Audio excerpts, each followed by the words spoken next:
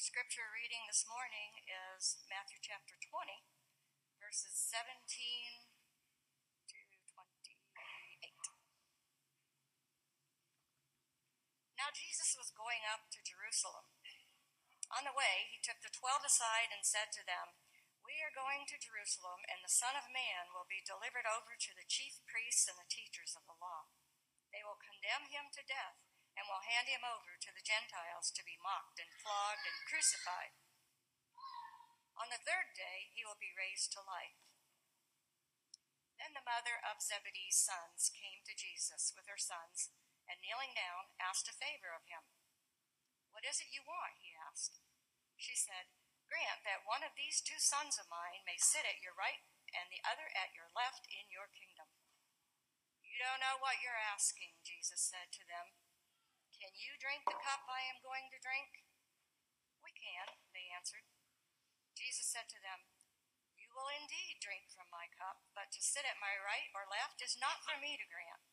These places belong to those for whom they have been prepared by my Father." When the 10 heard about this, they were indignant with the 2 brothers. Jesus called them together and said, "You know that the rulers of the Gentiles lord it over them, and their high officials exercise authority over them. Not so with you. Instead, whoever wants to become great among you must be your servant, and whoever wants to be first must be your slave. Just as the Son of Man did not come to be served, but to serve, and to give his life as a ransom for many." May God bless the reading of and the hearing of his word. Good morning. How's everybody today? Good? Good. All right. Did anybody watch the marathon on Monday? We watched parts of it. We saw the male winner. It was pretty cool. And he broke through that ribbon. It was awesome. But what does he get from that? Personal satisfaction, money. He had like a wreath on his head, right? So when we have a competition, we get all kinds of things. Sometimes we get a ribbon that says we did really well. Maybe it's a blue ribbon, maybe it's a gold ribbon. Sometimes we get a medal. Like in the Olympics, you get gold, silver, or bronze, a medal. Or you might get a trophy. No, you don't get a trophy? Well, sometimes you do. You had medals on this morning. So sometimes we get prizes. And are they worth much? Not really. Because you might wear it the day you get it, and then it just kind of goes away. It doesn't do you much good, right? I mean, I suppose the Olympic ones are supposed to be valuable. And I guess if you're win the Stanley Cup or the World Series trophy, that's probably worth something. But each individual doesn't get that. Anyway, prizes. Jesus doesn't give them out. Did you know that? He doesn't give out prizes. However, James and John's mother didn't realize that. She went to Jesus and said, "Hey, my boys here, James and John, they're doing really good work. They're working really hard for you, and I think they deserve a prize." And Jesus says, "Okay, they can have a prize, but the prize isn't what you think it's going to be." Yeah. Said, "Okay, well, are you able to train like I train? Are you able to pay the price that I'm paying? Because I could never go out and run a marathon. I might get about 2 blocks, and then I'd be done. Yeah, it wouldn't work for me." But James and John said, "Yes, we can do that." And Jesus said, "Well, that's great, because you probably need to anyway. However, I can't give you a prize because I'm not the one that gives the prizes. My Father does." Now, they weren't too happy with that answer. And when the other disciples heard that they even had the audacity to ask, they weren't very happy either. And they're like, "Well, we're working really hard for you. We deserve something, right?" And Jesus kind of flipped the coin. He said, people of the country here, they have a little power, and it goes to their heads. They may have won an award, And they think they're all that in a bag of chips. But you know what? They're really not. They're really not anything. That bag of chips, long gone. Anyway, if you want to have a prize, you need to be a servant. Okay, that doesn't make too much sense. The winner is the one that should get all the glory, the prize, not the person in last place. But Jesus is saying, be the one in last place that's helping the others. Be the servant. Be the one who's ready to reach out with a hand to help, a cup of water, whatever someone needs. You be that servant to them. Maybe they'll win the trophy, but you'll win your reward in heaven. Dear Lord, we thank you that you have called us not to be people of power that lord it over others, but to be servants. Help us to reach out in love, in service to everyone, whether it's a hand to hold when they're lonely, or a cup of water when they're thirsty. Maybe it's just a hug or a smile when they need. Help us to be the servants you have called us to be, and not to worry about trying to get stars in our crowns or trophies in our case or medals to hang around our neck. Because the gifts that you have for us, the prize that you have for us, eternal life with you, is way better than anything we could earn here on earth. So we thank you for that, and we give you honor and glory and praise in Jesus' name. Amen.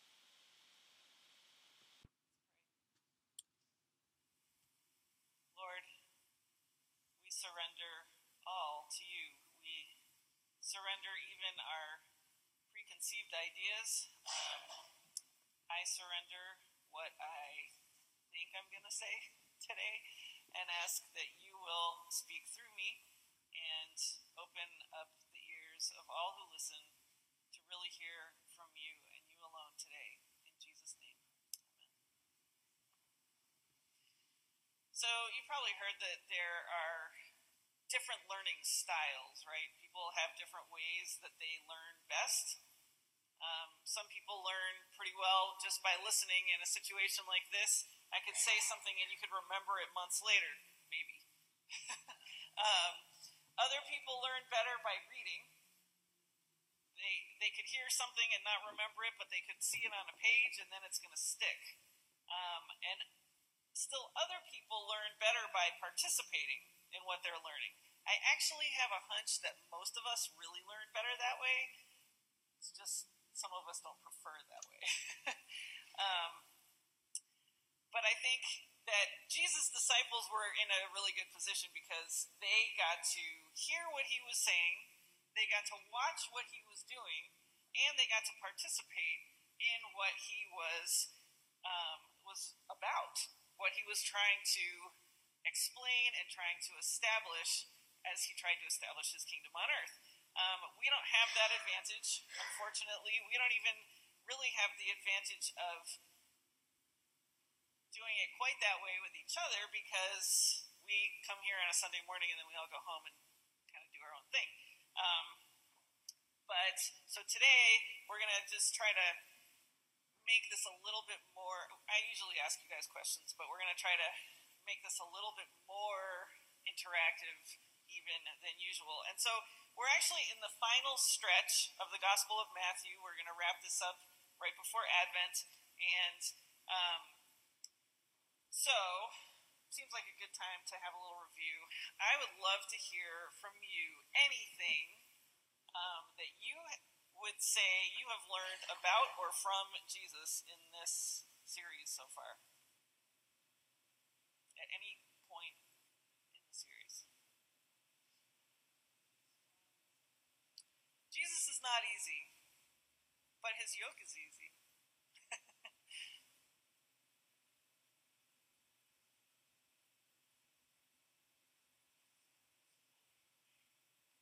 Jesus is fully a man. That's really important. How would you say you got that?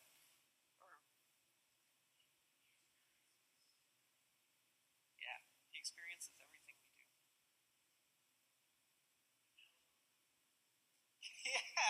Bill said it differently. That is,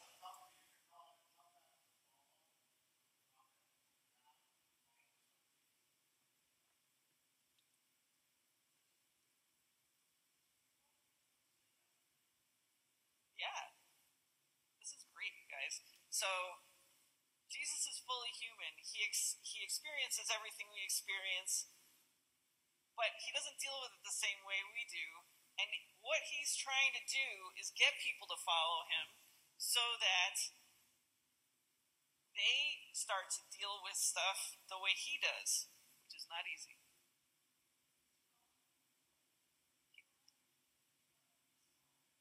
Yes, he spent a lot of time with his father. He expects a lot from us, but has mercy.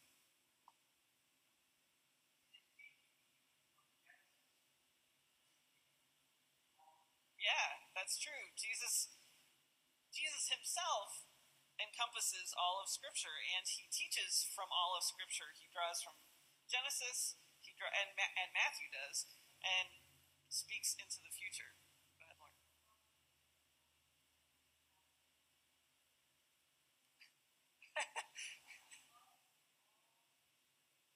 Yes, I love that. He loves in all sorts of ways. Sometimes he's affirming of people, and sometimes he's saying you are a jerk or you're a pain in the neck, or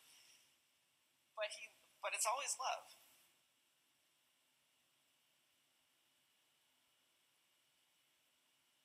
You fall very short of his standards. You think anyone else here does? I want to hear from Ray.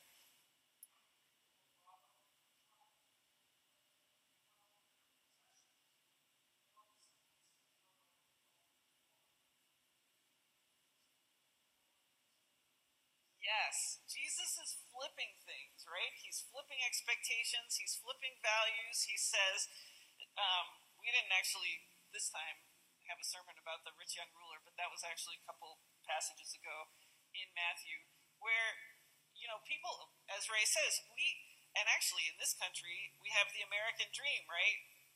Your house and your white picket fence. I don't know if anybody wants those anymore. And a fence you don't have to paint, right? That's stuff that you can get at Home Depot now.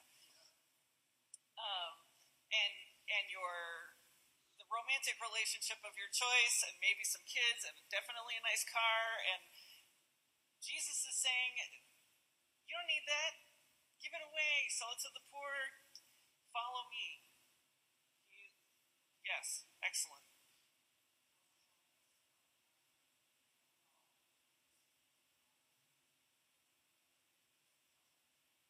He's showing us not to be proud, to be humble, and to trust in him. Absolutely.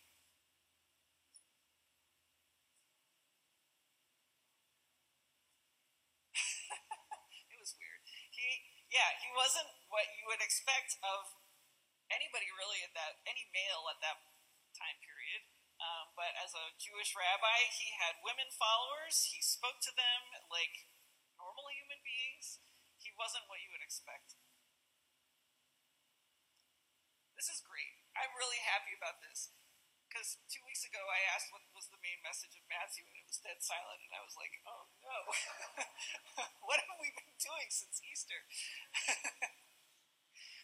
But I'm also really happy about this because I'm sort of wondering, it sounds like maybe you guys are getting this better than the disciples did, as we'll see in a minute. A guy named Matt Carr says that a kingdom mindset is radically different. I feel like this kind of sums up everything that we've all been saying. A kingdom mindset is radically different from a conqueror mindset because the kingdom of Jesus is radically different from the kingdoms of this world. Our power is different, our message is different, our weapons are different, and our victory is different. And so the question for this morning is, are the followers of Jesus in the Gospel of Matthew, are they getting it yet? Well, I was going to say, so then the next question is, are we really getting it? I think we're kind of getting it, but, it's one of these things that, as Tim said, this is a high bar. right? So, I just want to review really quick the last 6 to 8 weeks that we've been looking at to see where we've been immediately before this. So we started that section with the transfiguration. Peter, James, and John get to see Jesus as he really is, glorified for not very long, but they get to see a different Jesus than anybody else gets to see in this expression of Jesus' lifetime. And Peter makes his great famous statement of faith, "You are the Christ, the Son of the living God." And then the disciples start to bicker about who's the greatest in the kingdom of heaven. And Jesus takes a little kid and says, this kid is the greatest in the kingdom of heaven. You have to become like a little child to enter the kingdom of heaven. And then he goes on and he basically says, all of you are siblings. Nobody's better or worse than anybody. You're all kids in the kingdom and you're siblings, and this is how you get along as siblings in the kingdom of God. And there's the passage about what to do if your brother or sister sins. And then he talks a little bit more. This is how you grow up in the kingdom. You forgive. That's really a sign of maturity in the kingdom, is the ability to forgive. And so he talks about that. And then almost to kind of solidify that, a few verses later, some more children show up. Some moms are around, and these kids and the disciples are like, no, go away. And Jesus says, no, let the little children come to me, because this is who the kingdom of heaven is for.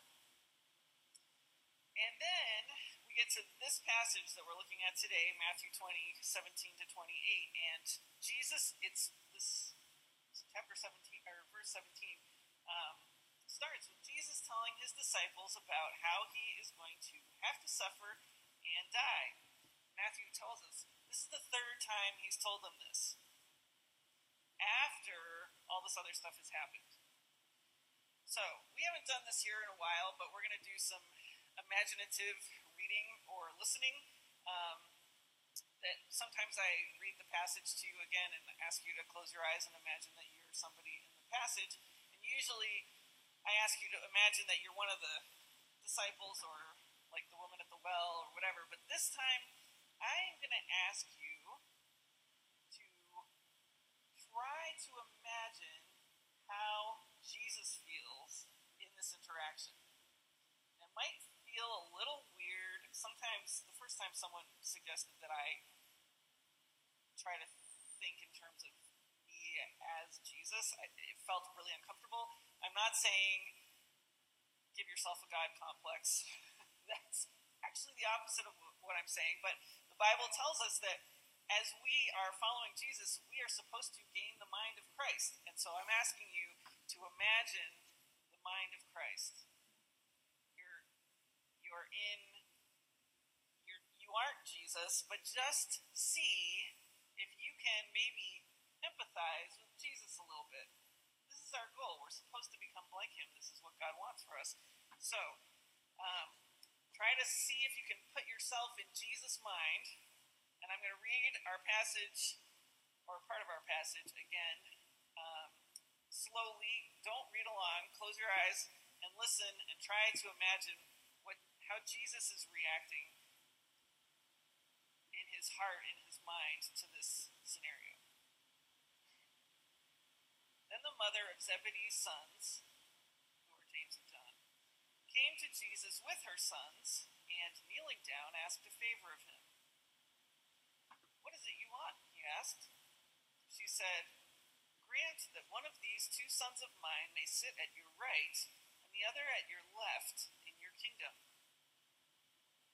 "You don't know what you are asking," Jesus said to them.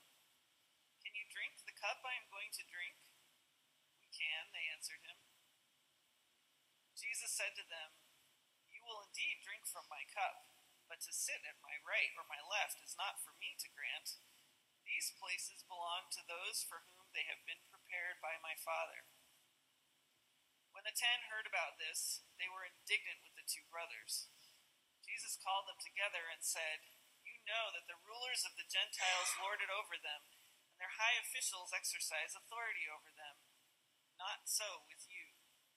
Instead, whoever wants to become great among you must be your servant, and whoever wants to be first must be your slave, just as the Son of Man did not come to be served, but to serve, and to give his life as a ransom for many.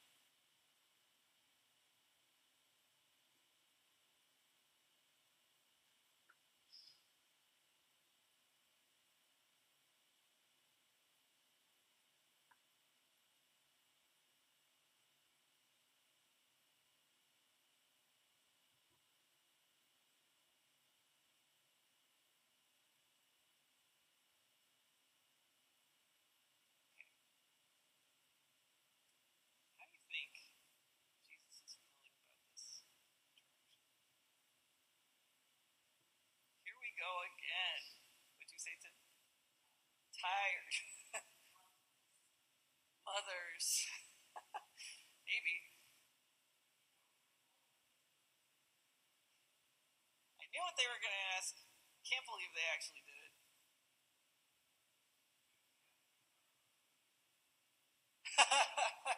You think?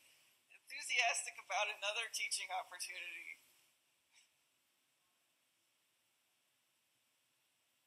What's that? Okay, right. How am I going to explain it again differently?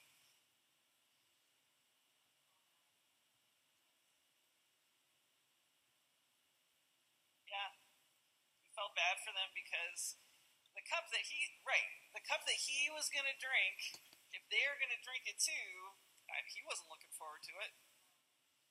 So, yeah, he may have felt sad for them.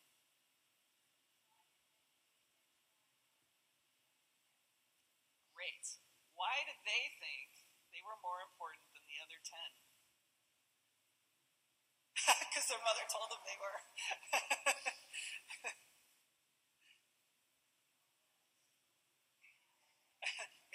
Maybe they said, Mom, will you ask?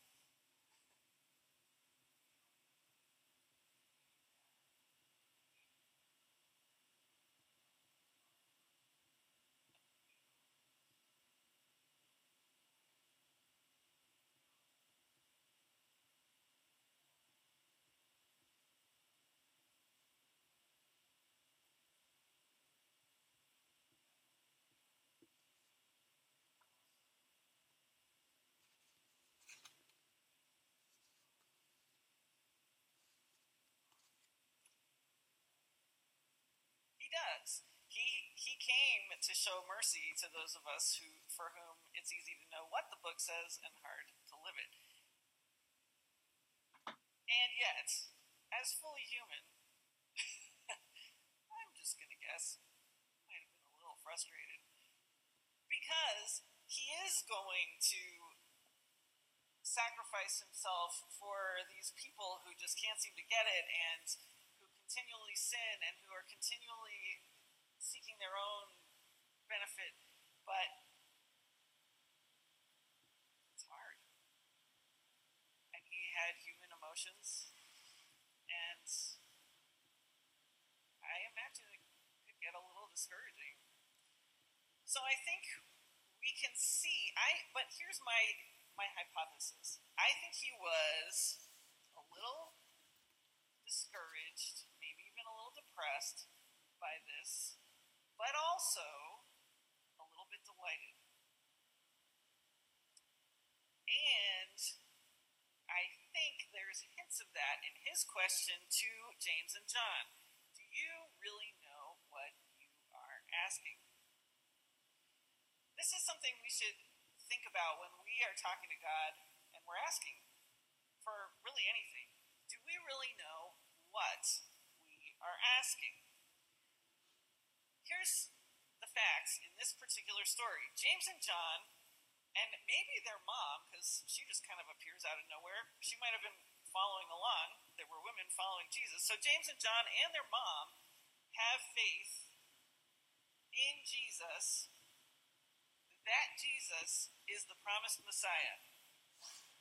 They have faith that this promised Messiah has a kingdom that he is going to establish, and they have faith that they are supposed to be part of it.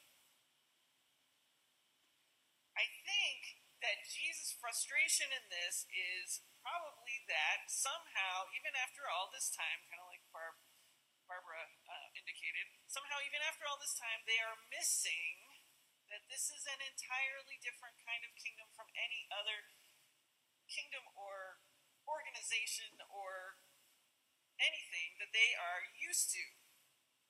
And we know they're missing that because that the other disciples are missing it because of the way the other disciples react to it. They all understand that what's underlying this question is James and John want to be second and third in command over all the other guys and gals.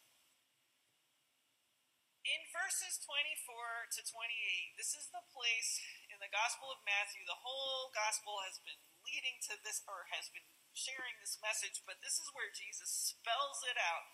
The kingdom of God is different from the empires of the world. You know that the rulers of the Gentiles lord it over them, and their high officials exercise authority over them. Not so with you. Instead, whoever wants to become great among you must be your servant, and whoever wants to be first must be your slave, just as the Son of Man did not come to be served, but to serve, and to give his life as a ransom for many. He's saying, look, you guys, whoever is asking, you're all on the same level.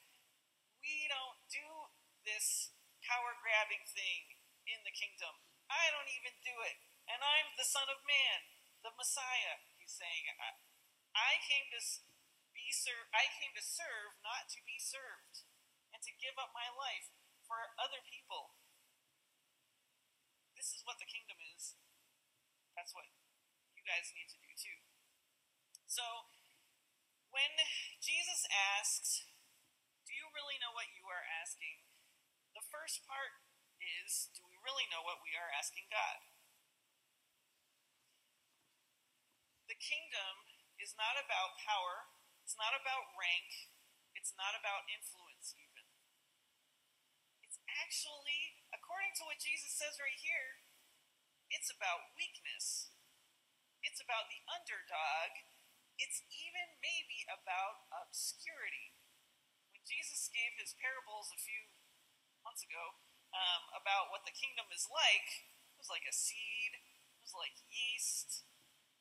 It's this quiet thing that does influence, and it does change things. It does transform the landscape, but not in a imposing from the top down, but it happens quietly, kind of under the radar. The kingdom is about humility, about patience, and about love. The second thing that is part of this, do you really know what you are asking, is, do you really know, or do we really know, what we are asking of each other? Jesus is trying to build a kingdom that's totally different than any on earth, because it's a kingdom that works like family and not like mafia family. A community that loves God, and because we love God, cares for each other. A body, as the Apostle Paul describes it, that looks to our head, Jesus. None of us is the head. None of us. None of those disciples are the head. Jesus is the head.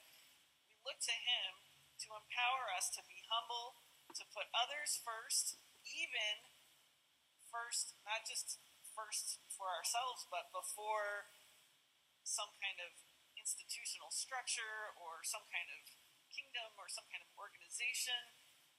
Put others first and forgive. James and John, or their mom, asked to sit at Jesus' right and left. But what does that mean? This is kind of to Bernice's question. What does that mean? They were indirectly asking of the other disciples. Yeah, back of the line. So I think this is probably why Jesus might have been a little discouraged. He knows what he's going to do for these people. He loves them, and he's going to do it. But he probably was hoping they would have been a little further along in getting it by now. It might have encouraged him as he looks ahead to what's coming. But here's why I think he was also maybe a little delighted. Nothing delights God more than when we ask to be close to Jesus. Nothing. James and John, or their mom, asked to sit at Jesus' right and left, but what were they really asking for? What's that? Authority, power, kudos. Right. So here's where we might want to talk about felt needs versus real needs. Have you heard of this? There are things that people feel like they need. I really, really, really need this. My felt need is words of affirmation. I need people to I think I need people to tell me that I did a good job. I don't function very well when that doesn't happen. This is not an invitation for you to all do that. I'm just being honest here. Don't tell me I do a good job if I'm not doing a good job. But this is my felt need. What I really need is for Jesus to continue to affirm what he's telling me to do and when I've done it. So the James and John's felt need is power or kudos or authority or just somehow they need to be on top. Their real need, what's their real need though? What's that? Well, understanding part of that. That's neat.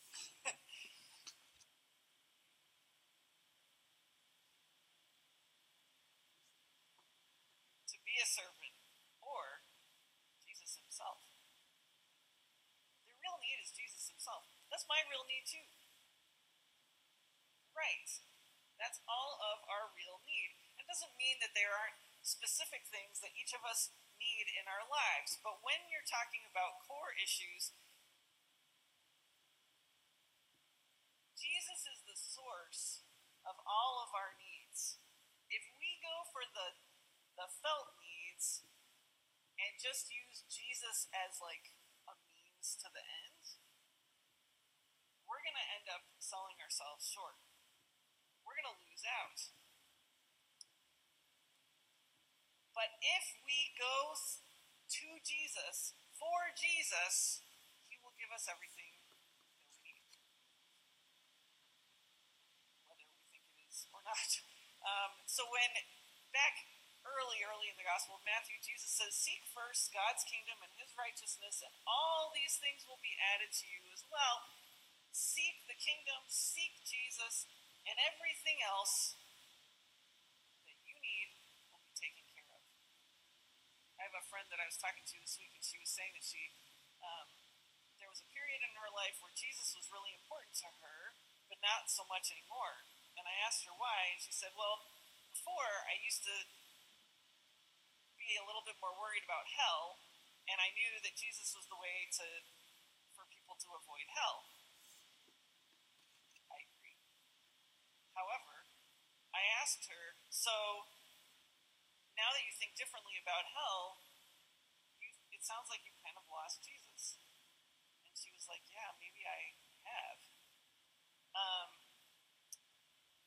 Even really good, really important things, if we are just using Jesus as like a tool, we are going to miss out, because when our situation changes, whether it's our perspective or the actual situation, suddenly Jesus isn't as important anymore. But when Jesus is the most important thing, all the other things are in their right place. I actually wonder if this is what's connected to those passages that seem really frustrating, where Jesus says, anything you ask in my name will be given to you. Because we are asking for what we think we need. Jesus is going to give us in that what we actually need. James and John are asking for power. They actually understand that there is going to be a cost, because if this kingdom were coming like any other kingdom had ever come, there would probably be some kind of coup, some kind of military violence. They knew that in some way they were putting their lives on the line, and that's probably what they thought when Jesus says, "Can you drink the cup?" They were like, "Yeah, sure we can. Yes, we can." Yeah, right. They understood that their Messiah could not fail. But even though he kept telling them, they didn't understand that Jesus himself was going to die, and it would look like he had failed miserably. They didn't understand that being close to Jesus meant that they would have to die to themselves. But that when that happened, their felt needs for power and superiority would disappear, and they would get what they were really asking for without realizing it: Jesus and their own true selves. That need for power, that need for influence, that need for rank would go away. That's really not who they were.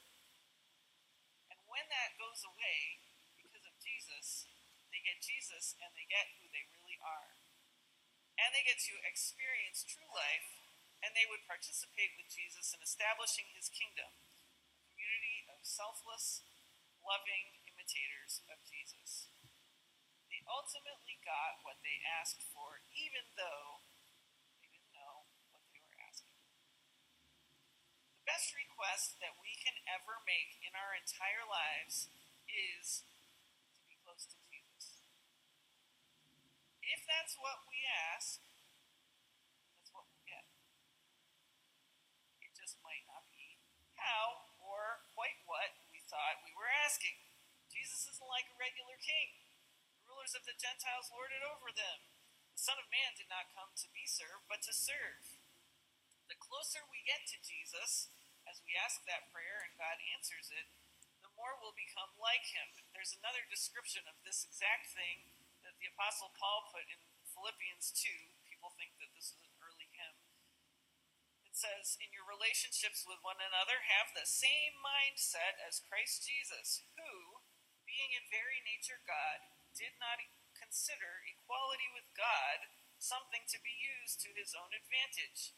Rather, he made himself nothing by taking the very nature of a servant, being made in human likeness, and being found in appearance as a man, he humbled himself by becoming obedient to death, even death on a cross." This approach is the exact opposite of how empires are established. It's the opposite of how businesses are established. It's even the opposite of how many churches are established. And that is why. It's because it's the opposite. That's the only way that type of empire system can be overturned and overthrown and the world turned back right side up. Because the empire way is the way that we all know how to do it, but it's actually upside down.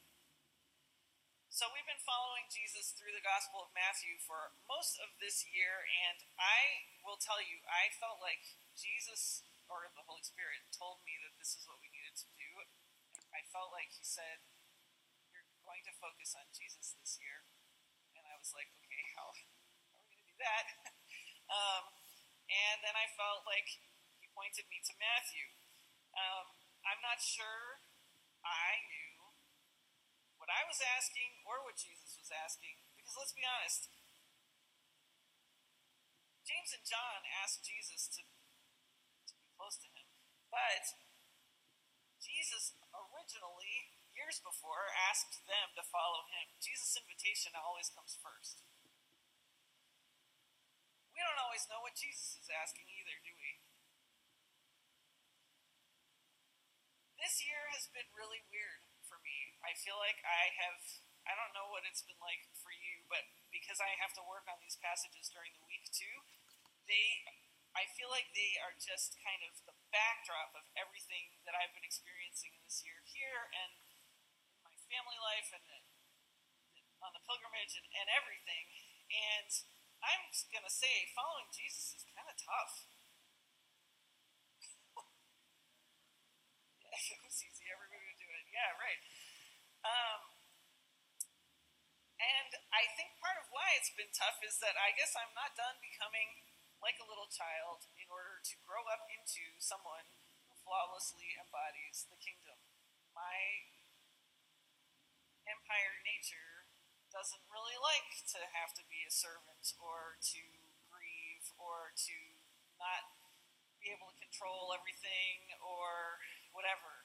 I'm not done becoming like a little child. Guess what? You guys aren't either. But the only way to get like that is to keep close to Jesus. Get the mind of Christ. And the reward is if we stay close to Jesus through becoming nothing, through becoming like a little child, through taking the nature of a servant, then the reward is getting to be close to Jesus in his victory too. Philippians 2 goes on to say, "Therefore God exalted him to the highest place and gave him the name that is above every name, that at the name of Jesus every knee should bow in heaven and on earth and under the earth, and every tongue acknowledge that Jesus Christ is Lord, to the glory of God the Father." So, most of us have already accepted Jesus' invitation to follow him, but it's not a terrible idea to spend a little time rethinking that and recommitting ourselves. So our final hymn is, "I have decided to follow Jesus." Jesus is inviting you. He keeps inviting you. It's not like he said, "Follow me" one time and then, yeah, and then forgot about it or whatever. He is inviting you every day as an invitation to you to follow him. Do you know what you're deciding? It won't be quite what you expect. It'll be better. So, I'm going to pray, and we're going to sing that hymn. But I'm going to ask you today, you can stand up with us if you're not feeling it. Please only sing this song today if this is your commitment today. If you are recommitting today, I have decided to follow Jesus. Lord, thank you for your invitation. We probably really don't know what you're asking. But Lord, I, for myself, still want to follow you. I pray that you will help me to be faithful and to be more mindful of what I am asking. Thank you that you do understand our shortcomings, that you do understand that we're really trying to get it, but we don't always get it. Thank you that you love us and you came just for people like us. And that as we get close to you,